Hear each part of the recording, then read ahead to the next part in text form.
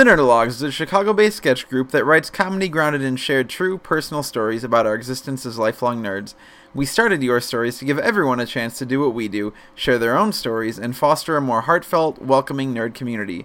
Your Stories is about embracing the weird and obscure in your life and asserting your geekdom with a group that gets your references. And, most importantly, Your Stories is a place to bring people up, not to put anyone down.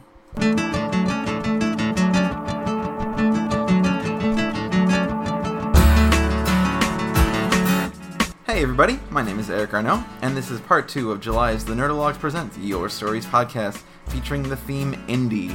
It's appropriate that in a month about independence, a lot of our speakers broke free from the theme, and I should also note that we recorded this episode on Father's Day, so there's a lot in here about, families, but also about coming of age, so, it kind of fits. Just enjoy it anyway, because these stories are really good. Today we're featuring Sawyer Heppes, Nate Bechtel, Chris Crotwell, and the Nerdologues' own Andrew Bentley, plus music from myself and Dwight Hassler, as always. So if you like Your Stories, and you live in Chicago, and you haven't made it out to a recording, well, why not, sir or ma'am? Next Sunday is your chance. Our next episode records on July 21st at 7 p.m., although this time we're leaving behind our usual digs, the Public House Theater, for a one-time only remote recording at Cat & Mouse Game Store, one of the coolest nerd shops in Chicago, that's located at 2212 West Armitage. As always, the show is free to attend. RSVP to the event on our Facebook page if you want to tell a story and maybe get on the podcast. So that's all I've got to say for today, except to thank you as always for listening, and please enjoy the show. So, going off Lauren's story, you might say that we recently got the band back together. Dwight and I are, and Claire, are in a band called Cover Stories. We're actually going to be playing out a lot. Cover Stories is my favorite band. So here's the thing about Cover Stories is we love America a lot. And USA! No. USA! USA! USA! yeah! And Right. even Shrimp fried rice! Shrimp fried rice! Shrimp fried rice! Yeah! Shrimp fried rice! slow back out. And so even though we did indie songs earlier, we just had to sing about this wonderful land of ours. So 1, 2, 3, 4.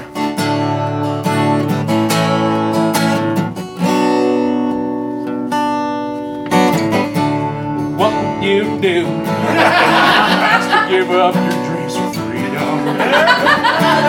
What would you do if asked to make the ultimate sacrifice? Think about all them people who gave up everything they had. Would you think about all them war vets who would you start to feel bad? Freedom isn't free. It costs folks like you and me. And if we don't all chip in, we'll never pay that bill. Freedom isn't free. No, there's a hefty fucking fee. And if you don't throw in your Bucko 5, who will?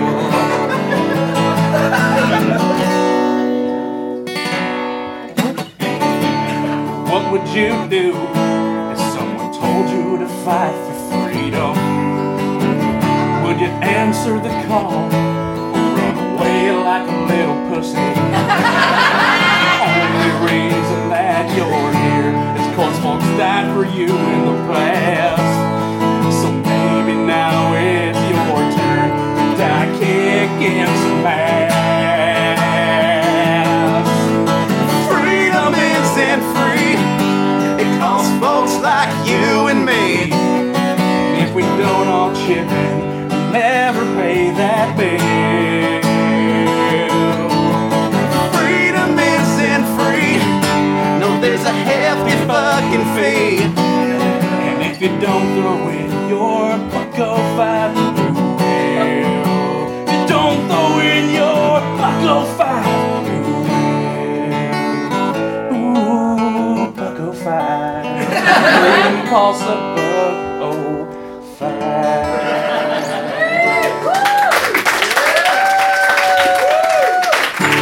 I went that was my favorite movie soundtrack ever, and I went to buy it the day it came out, and it was like at a Suncoast when those still existed, and the clerk was like, I think exactly the audience for the movies that Team America is making fun of, because she was like, did you see this movie? And I'm like, yeah, and she goes, I didn't get why they were all puppets, and I'm like, exactly.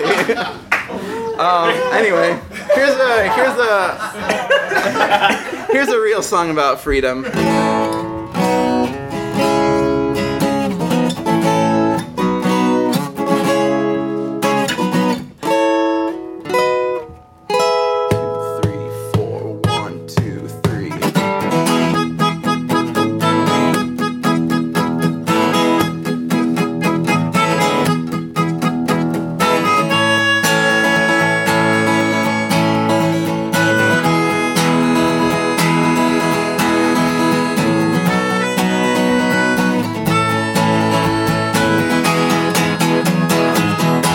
I want to break free. I want to break free. I want to break free from your lies. You're so self-satisfied. I don't need you. I've got to break free. God knows I want to break free. I've fallen in love. I've fallen in love for the first time. This time I know it's for real. I've fallen in love.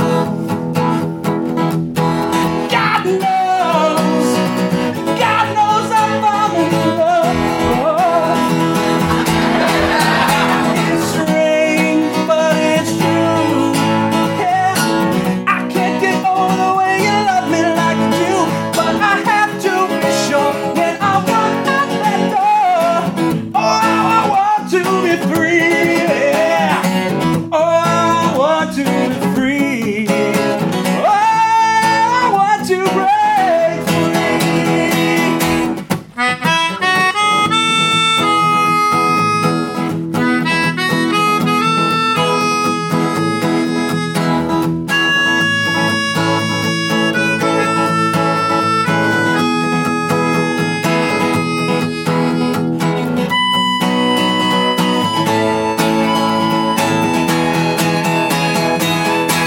But life still goes on. I can't get used to living without you by my side. I don't want to live alone. God knows, got to make it on my own. So baby, can't you see? I've got to break free. I've got to break free. I want to break free. Yeah. I want to break free.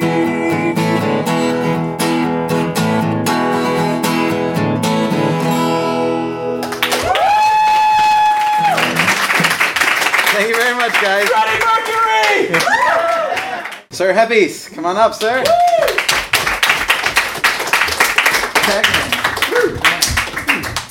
I like the sitting vibe. I'm going to keep that going here. So father-son stuff makes me cry. Movies, TV shows, it does. It's actually very fitting that Claire's was about her father. My dad's nearly not that big of a badass, but still. I remember a couple of instances. One, I was on the couch in college of the girlfriend I was dating at the time, and the Will Smith episode comes on where his father shows up. And because it's a sitcom, you know how it ends, that the father's going to disappear again. And I remember bawling. I just remember crying so hard. And it's been relevant in so many other scenes. Royal Tenenbaums, the Ben Stiller scene, if you guys haven't seen it, I won't spoil it. But when Ben Stiller says, "Dad, it's been a rough year," oh my God, I felt like I was calling my dad every day for the past, prior months. That I was like, "Dad, what am I doing?" And And the king of all father-son moments to me is Field of Dreams. When... Iowa. Yeah, like, the best Kevin Costner performance like you will ever seen is, Dad, can we have a catch? And you just hear that little crack in his voice, and it gets me every time. And one thing I wanted to talk today is about an individual who does separate himself for me from other people is my father. And it struck me when watching Man of Steel on Friday. I'm not going to defend the movie, and I'm not going to spoil anything for anyone. And I'm certainly not going to talk about Kryptonian technology, because that's a hot button in our house.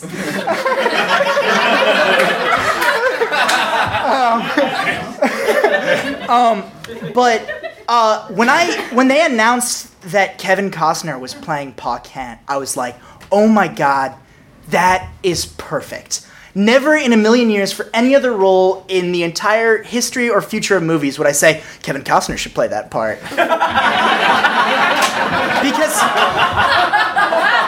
Because I saw Prince of Thieves and it, Untouchables is good, but let's be honest.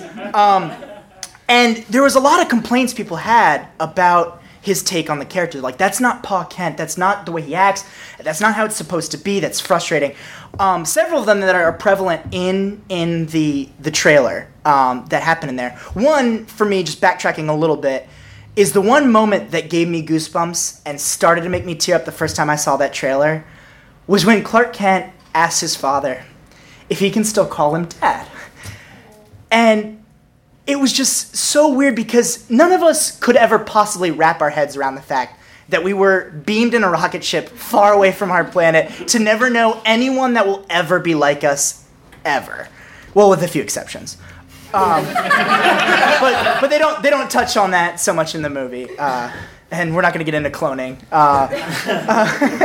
But like, he's raised because I even had a friend of mine, I've talked to several people about being adopted. It's just like, to me, I always see the movies where they go out and find their father or their mother because they want to know. And I'm like, doesn't it bother you? And most of them that they say, they're like, I don't know any difference because even if I'm not blood, these were the people that raised me. These are my parents. I could meet them and they could be great people or they could be bad people, but they're not the people that raised me. Those are my parents. And fuck if Kevin Costner didn't do a great job in that film as Pa Kent. Because so many people were bothered by the fact there's the line where he says, Dad, what would you have me do? Would you have me let them drown? And he says maybe. And they show this in the trailer, and that's a dark fucking thought. Especially for Superman. And that's what people don't get about this character, is that yes, he's faster than a speeding bullet, and he's stronger than a locomotive, and can leap tall buildings in a single bound. But he has problems that we can never comprehend. And they say, well, what's the big deal? Nothing can penetrate his skin except for kryptonite. And they hadn't found that at that point in the film. Sorry, a fanboy. You got to look at it two different ways in this film. And so it's just like, history has shown that things that are different are bad, especially science fiction. He didn't want to turn his son into some sort of Frankenstein monster. Because you see when you watch this movie, and you can even get it from the trailer, that everyone panics, that the government assembles and brings him in. And Lois Lane has a great bit with him in the film, where he comes in handcuffs, and she's like, you let them handcuff you? He's like, it seemed to make them feel more comfortable. And I just watch a father that has so much passion for his son, that cares, and it's because he cares about his son. It's not that he doesn't give a shit about any of these other kids. It's that that's what a father does. Is that even if they feel like they're the most indestructible being in the universe, and my father can make me feel that way, he still knows that you're scared. And he still somehow gets that you go through what you go through. And he makes it feel a little bit better. And the first thing I did today on Father's Day is I called my dad. And nothing special. There's nothing you fucking put on a Hallmark card that was said. It was just nice to talk to my father, especially after watching that movie, because my father, like Pa Kent, has always been there for me. And that's why I love him. Happy Father's Day, guys.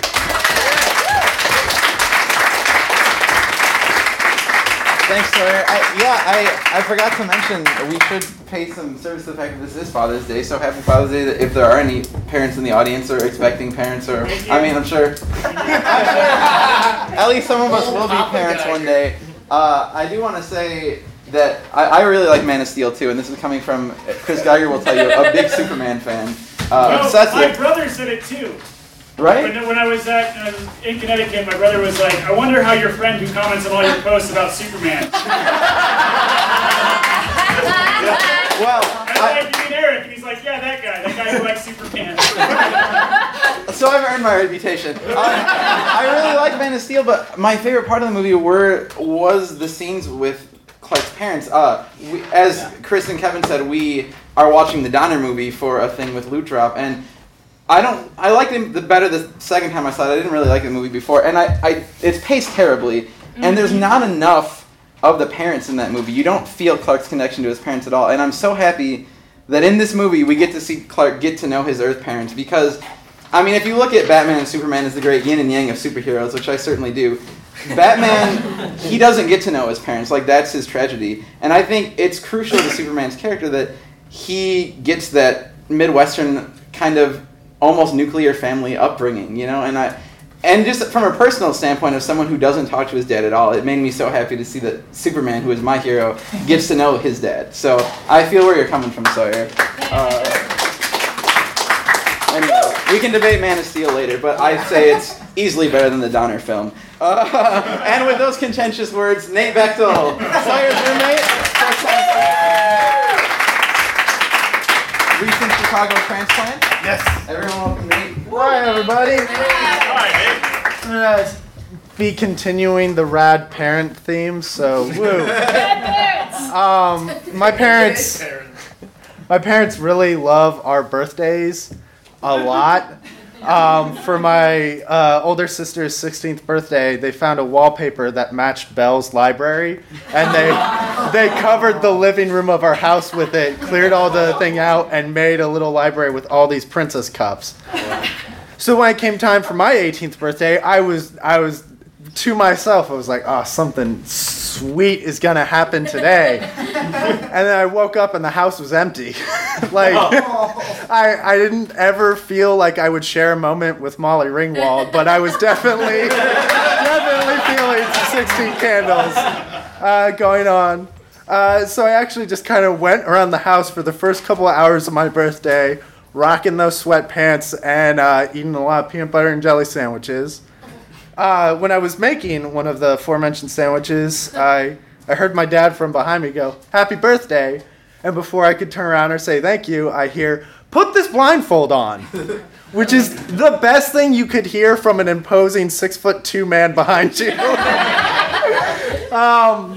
So I did, because I'm just not going to win against my dad. And then he guides me out of the house, and he puts me in the car, and we drive for a really long time that I'm not allowed to take this blindfold off. I'm talking 45-minute drive, and then eventually the car comes to a stop.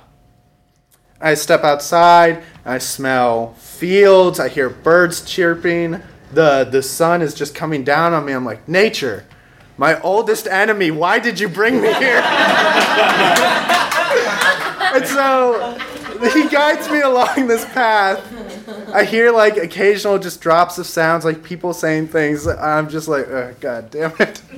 Until we come to a place where I obviously know he's handed me off to the nice, gentle hands of my mother, who goes, "Hi, Nate." "Hi, Mom. What is this?" And she goes, "I can't tell you that," and just punches me square in the chest. So great start. Abduction. Physical abuse. Fantastic.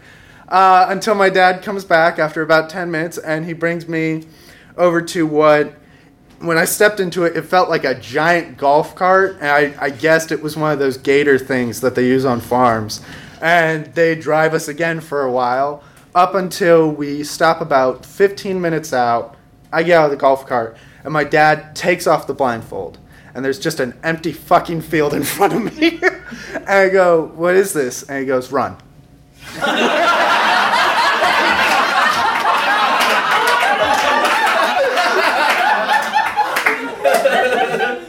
Beg pardon? See that tree? Run. Because nothing's better than nature and running on my birthday. I get over there, and it's a tree. It's a tree. I go, Dad, what am I supposed to be getting here? He goes, the weapons. What weapons? There's not a bag of Nerf guns there? No. Oh, shit. Run faster. It was at this point that the sudden appearance of my friend Paul arose a few questions. 1, why did he just tackle me? 2, why is he punching me in the chest? And 3, why is he shirtless? So he just begins hitting me. And after a while, I guess he takes some birthday mercy on me. And my body just goes, oh yeah, fight or flight instinct. Oh wait, Paul? No, flight. Let's get out of here. So I run along a path some more with Paul, keeping a steady pace behind me. So I'm just, I was 30 pounds heavier, so it just was not fun at all. And I keep going along until I hear, bleh, bleh. I turn around, and my friend James has this bowl of green Jell-O mix that he just throws right into my face. But then I finally take stock, and I go, all right, Paul's got black eyeshadow around him. James has blood around his mouth. His clothes are ripped. They're zombies. Holy shit, this is Left 4 Dead. My parents had recruited 12 of my friends and placed them along a good 2 miles of this farm trail and just dressed them up and placed them around there. And the intent was for me to go with Nerf guns and find them all and shoot them all. Well, without Nerf guns, what that is then a 2-mile trail where I am running for my life, where my friends have obviously had an open warrant to whip my ass. I just keep going. I go headlong. I gotta keep going because my friends are stronger than me or they're bigger than me. Except for my one friend, Mary, who I love. She was dressed up as the witch from the game, who everyone's familiar. The scariest fucking thing that I could see is a 90-year-old girl, a 90-pound girl sitting there crying in front of me. I just don't even want to know. So when I run past her, she tries to pole on me. Oh, God. And what basically she becomes is a revolving door for everyone who was behind me as we run through. And so I keep going and going until I find my friend Jordan, who is dressed up as the old man Bill from the game, and he's got pop guns, and he's shooting at them and goes, come on! And at this point, I look sunburned, I'm so red, and I'm sweating so hard, I'm like, oh yeah, this is good, this is fantastic, fine. I don't even see my high school guidance counselor, Mr. Pickowitz, with a trash can in his hands, come down, and he throws it right in my face. Down I go. Then they just ring around me, and I just see Mr. Pickowitz goes, now you're a man. Now, there's one last part of the story I didn't share, is that the farm was a berry farm. They grew fruit, and they had orchards. It was really nice. And apparently, it was a really nice location for field trips.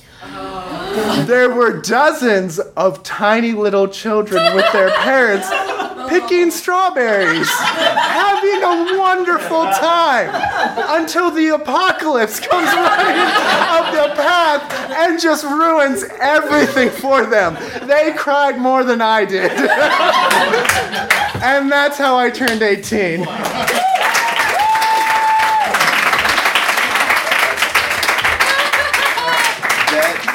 Pretty awesome. I'm glad to see you survive.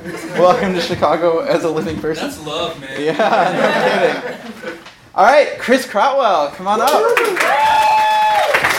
rocking the best here in the house for like 3 months straight, I think. Thanks, I'm working on it. You know, I know they get, not everybody's from Alabama, but Dwight's country music voice is going to haunt me for months. Really, like personally sort of distressing. Don't like it. About just over 3 years ago, I started a journey of self-discovery and growth, and that journey was catalyzed by a great American coming-of-age ritual, our ceremony of separation, divorce. And this is an apology to my ex-wife. From the age, from being a very small child, I was let know, I was made to be aware that I was more intelligent than most people.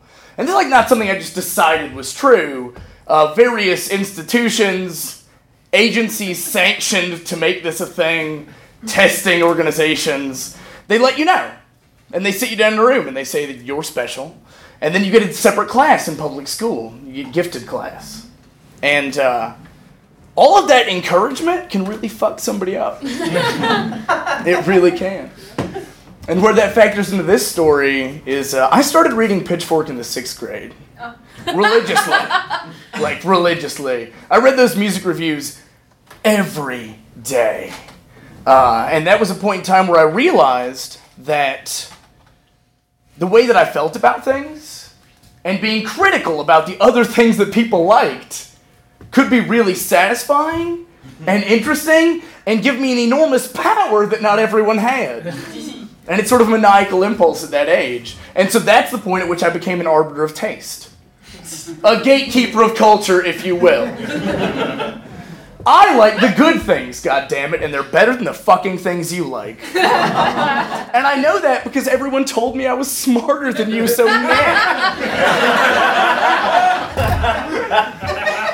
So, if this sort of thing goes unchecked all the way through high school, like what you're building is a monster, essentially. And then you start your first serious relationship. A person with whom you will eventually agree, like, yes, we're going to spend all of the rest of our time together, we'll be married.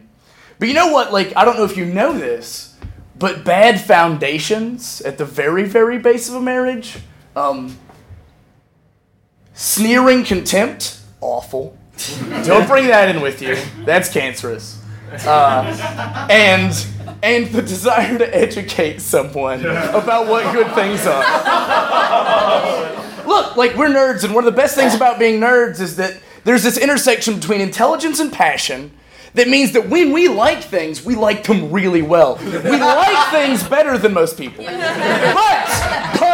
and this is where I might run into a bone of contention, we do not like better things than people. So back up. We might like things better, but we don't like better things.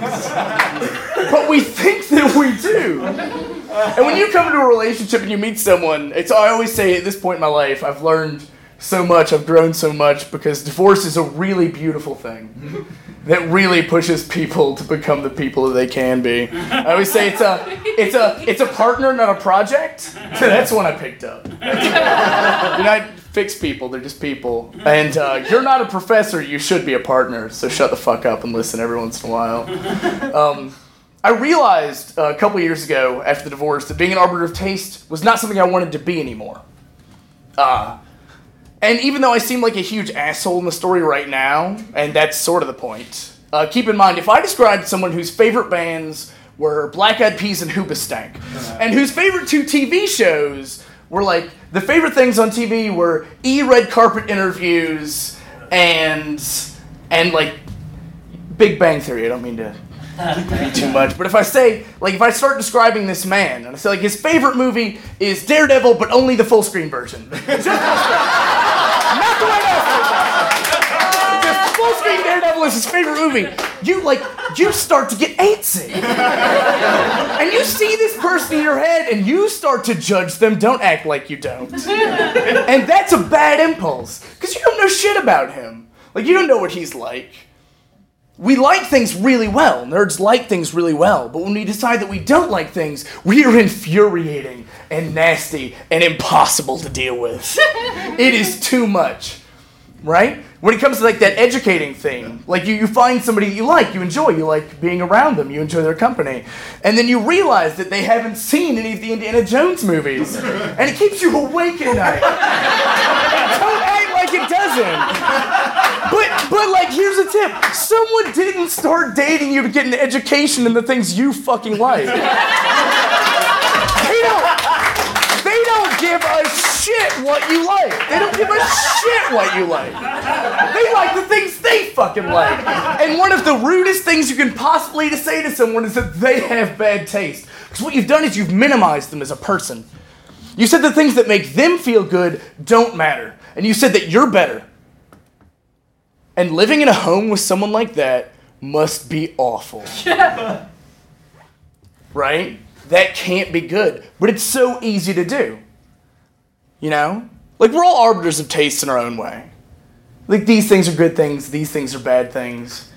Too easily, we'll take the sum of a person's likes and dislikes and try to drum up a picture of who they are in our heads.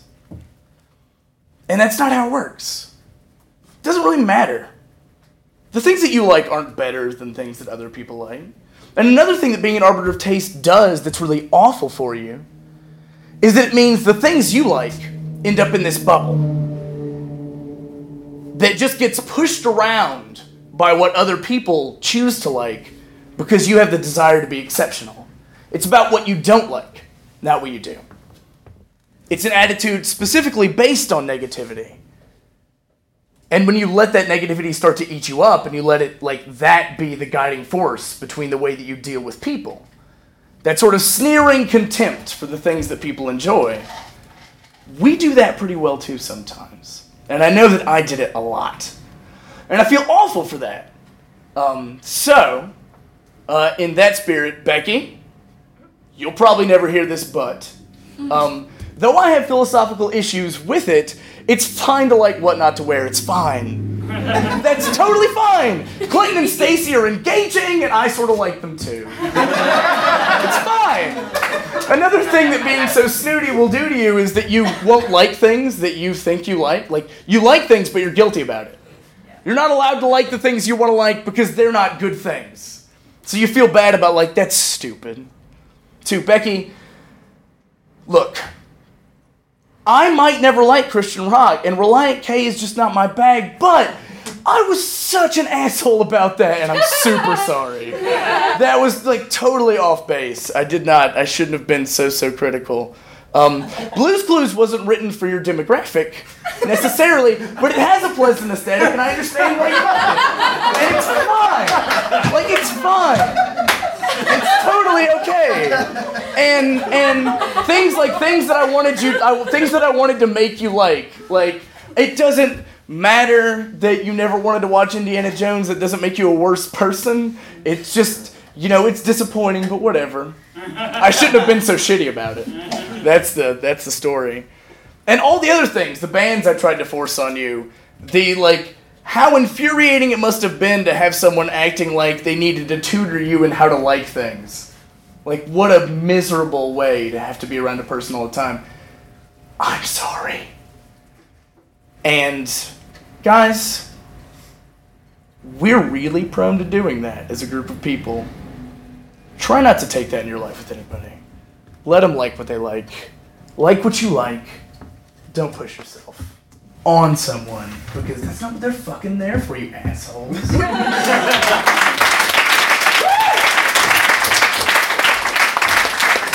Thank you, Chris.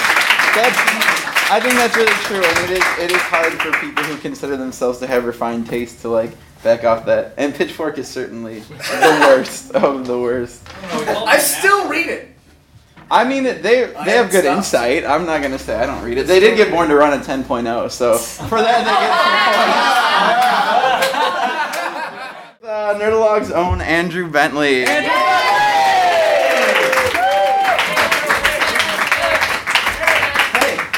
So I was writing something else for this, and then my computer broke. Just completely failed. But, as the Lord giveth, or gives and taketh away the light. So while I was looking for my Windows license, tearing through everything in my room and in my closet, I stumbled on a box that actually moved up with me from Virginia to Chicago to my first place and over to my new place without me ever opening it. Exactly. And I looked inside, and among everything else, I found everything I wrote in elementary school. So I haven't looked at any of this since elementary school, and I thought tonight I would take one of these and we would walk through it together. This one is from 5th grade. If I could take everyone back 15 years. So yeah, that was the last time I looked at this. I believe this is my take / shameless ripoff of the Trojan War, labeled The Eritrean War, or titled The Eritrean War, by Andrew Bentley. Cover picture by Kid Pix. And there are illustrations in here. I'm not sure anyone here has met my friend Chris Rories from back in Virginia. Oh, back he does. But so I went to high school with him, I went to elementary school with him, and he was a much more talented artist than I was. So I believe, I commissioned him to do the illustrations for this. They're in pencil, so they may not be visible to everyone. I'll leave this up here on a stool if anyone wants to take a look at it. Okay. Here goes. The Eritrean War. Demachus, general of the Eritrean Legion, sat at his table in the grandest tent. For 12 weeks, they had been besieging the city Chies. I'm going to say Kis. They'd been besieging the city Kis, but to no avail. I don't suppose you have any idea about a tactic, he asked his lieutenant Tellus. Well, we could build a wooden horse and, oh, silence, roared Demachus. You're the 57th person to suggest that. Okay, so apparently I do have some sense of irony about it. Sorry, sir, gulped Tellus. Just then, a muscular man wearing armor with jet black hair and a mustache walked in. Oh my. Demachus recognized the man as Silenus. Silenus was the son of Ares and a mortal woman. When young, he had been attacked by a creature called an alpaxi.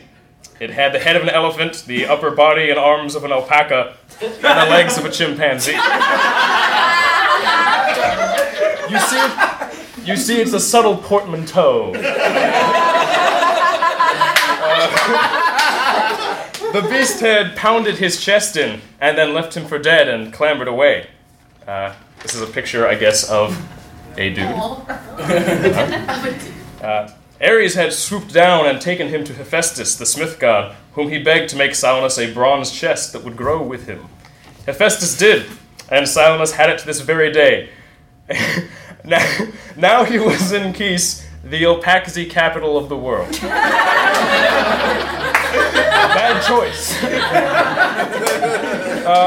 Sir, reported Silenus, there's a herd of Alpaxis charging towards the camp.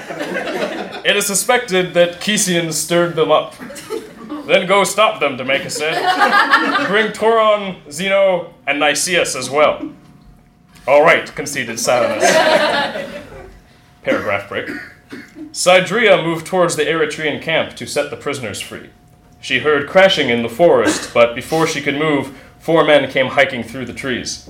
One of them yelled, "A spy! Zeno, take her back to camp." Oh, this is an alpaxi, I believe.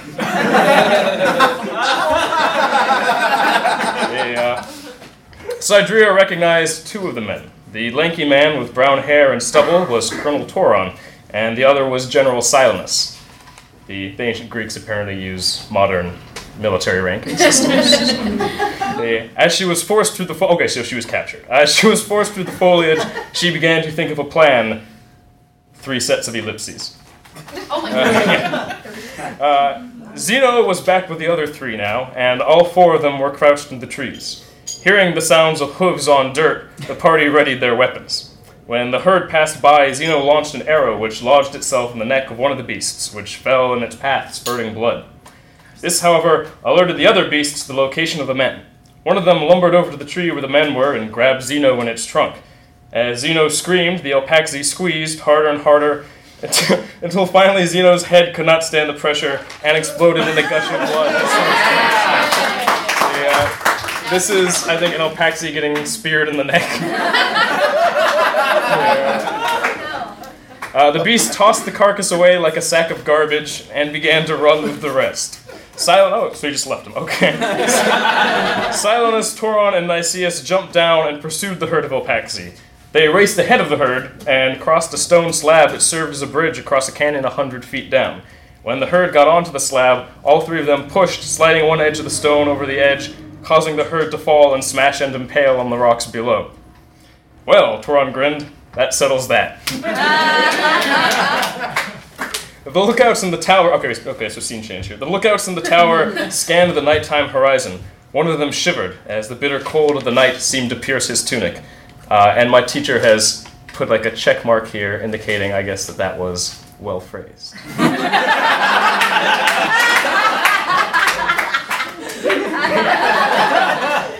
Abruptly, he heard the sound of marching feet, and which he can distinguish from hooves on ground, by the way, and a creaking and groaning and the sound of wheels moving across dirt. In the name of Zeus, what is that? Cut off. He was cut off as a burning ball of rock hurled out of the sky and crashed at the base of the tower, instantly surrounding it with flames. Flames licked up at the other man's legs as he grabbed his sword and rushed... Okay, I've consistently spelled sword S-W-O-A-R-D. and rushed out right into a man with a raised battle axe. Oh, this is, I believe, the explosion here. Oh. I think it's been amplified for dramatic effect.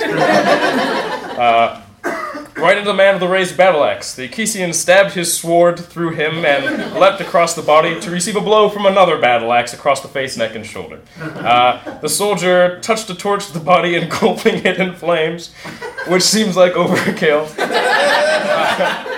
The other Achesian panicked and dropped his torch in a barrel of oil. Okay, first of all, here's a dude getting face hacked. And then... kaboom! And I decided it was necessary to use 2 full lines of for the word kaboom, and follow up with 4 exclamation points, the most dramatic number of exclamation points. The man was thrown from a newly formed skylight. Yeah, was thrown from a newly formed skylight and fell to earth a burning lump of bone and roast flesh.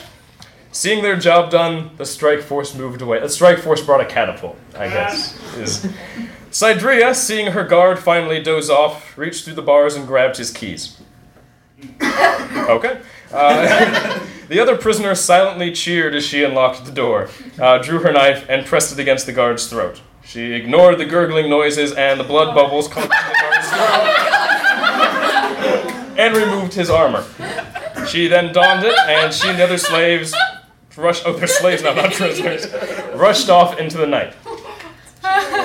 Very efficiently done, you have to admit. The next morning, Domachus found the empty cell and dead guard. He was so enraged you could practically see the steam bellowing from his ears. Okay, and here he is with steam bellowing from his ears. And Chris has made the decision that he's so angry he's actually hovering a few feet off the ground with little motion lines to indicate how angry he is. His face was bent in a frown as he approached Nicias. There is a girl in the forest. She has escaped the prison and killed a guard. She may be wearing Eritrean armor.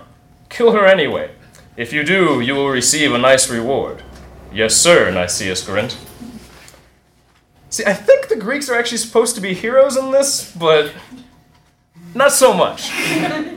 Sidria had removed the heavy armor, but when she heard it crashing, she donned the armor and drew the sword. Suddenly, Nicias rushed out of the bush. I'm not sure why I felt the need to have her take off the armor and put it back on again. But suddenly, Nicias rushed out of the bushes, his sword held high, and chopped down Sidria. Or rather, where she had been. Sidria had dodged the blade, backed into the forest in the direction of the former stone bridge. Nicias found her there and jabbed at her, but she twirled, backing him up on the cliff. I surrender, he yelled as he threw his weapon down at his feet. Sidria dropped her weapon too, then kicked Nicias in the upper groin. Nicias bent over and lost his balance. Screaming, he fell end over end until he joined the Alpaxi at the bottom of the canyon. Sidria picked up the weapons and moved back into the... Sidria is cold as motherfucking ice. And here she is, booting this poor guy. The unarmed man who had surrendered. Back at the camp, a great hubbub was going up. Achesian had come to offer his services. Domachus had constructed a plan which was sure to fell Kis. Paragraph break. That night, the Chesian, named Icos, led Domachus, Turan, Silenus, and Tellus, covered by shrouds and on horseback, to the gates of Kis. Halt! Who goes there? Asked the guard. This is a man on horseback outside the gates of peace. The Greeks are getting careless. It's Ikos. I found only one guard protecting the prisoner, whom I knocked out. These are the prisoners. It actually was that easy to rescue the prisoners earlier, so he's not really lying there. Ikos announced, Tellus whispered to Demachus, are you sure he can be trusted? He's not stupid, Demachus said. He knows that sooner or later we're going to beat the Chesians. He wants to be on our side when we do. Demachus laughed to himself and trotted his horse into the opening gate. It was a boring night for the guards, at least until they were suddenly attacked and killed. Which would liven things up considerably. Their bodies were then thrown over the wall. Toron and Tellus opened the gates, and soon the Eritrean army surged into the city. Most never knew their... Uh-oh, the pages come off here. Okay, here we go. Most never knew they were being attacked until they were staring at an Eritrean soldier or their house was on fire. Here are some houses on fire. Only the old were spared, for Demachus' father had been killed in a raid at the age of 50, and he had pity on them. After a while, the fires went down, and those still alive were told they were free to go to Greece with them and live. Which... Okay, fine. And so, as an Eritrean fleet sailed... Okay, I'm switching tense. And so, as an Eritrean fleet sails into the night, our story ends. Or does it? Oh, this is so bad. Okay. Sidria escaped on a boat to Greece and ended up marrying Toron. Strong female character. On the voyage home, Tellus was dragged underwater by a scaly amphibian creature which climbed aboard the ship. Demachus and Sionis continued their career in the army, and Ikos was given a reward for helping the Greeks. End of story. After that, rather clearly, I hit whatever the page requirement was for the story for class, and I was like, epilogue, done. I guess Chris was not available to do the last page drawing, so instead, I have drawn it. I believe this is supposed to be some sort of like mansion, and this misshapen lump of flesh at the bottom. I think Ikos relaxing in some sort of swimming pool. Thank you very much.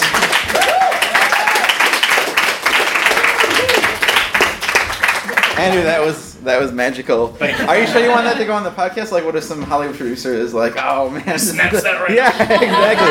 You gotta be careful with intellectual property. So tonight we played indie songs. We played songs about freedom. This is kind of both.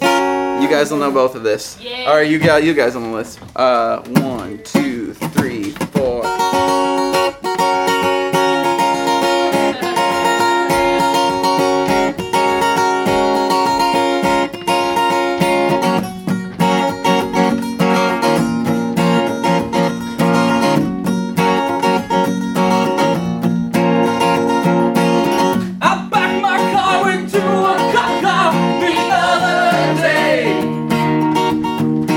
He just drove off, sometimes that's okay. I ran my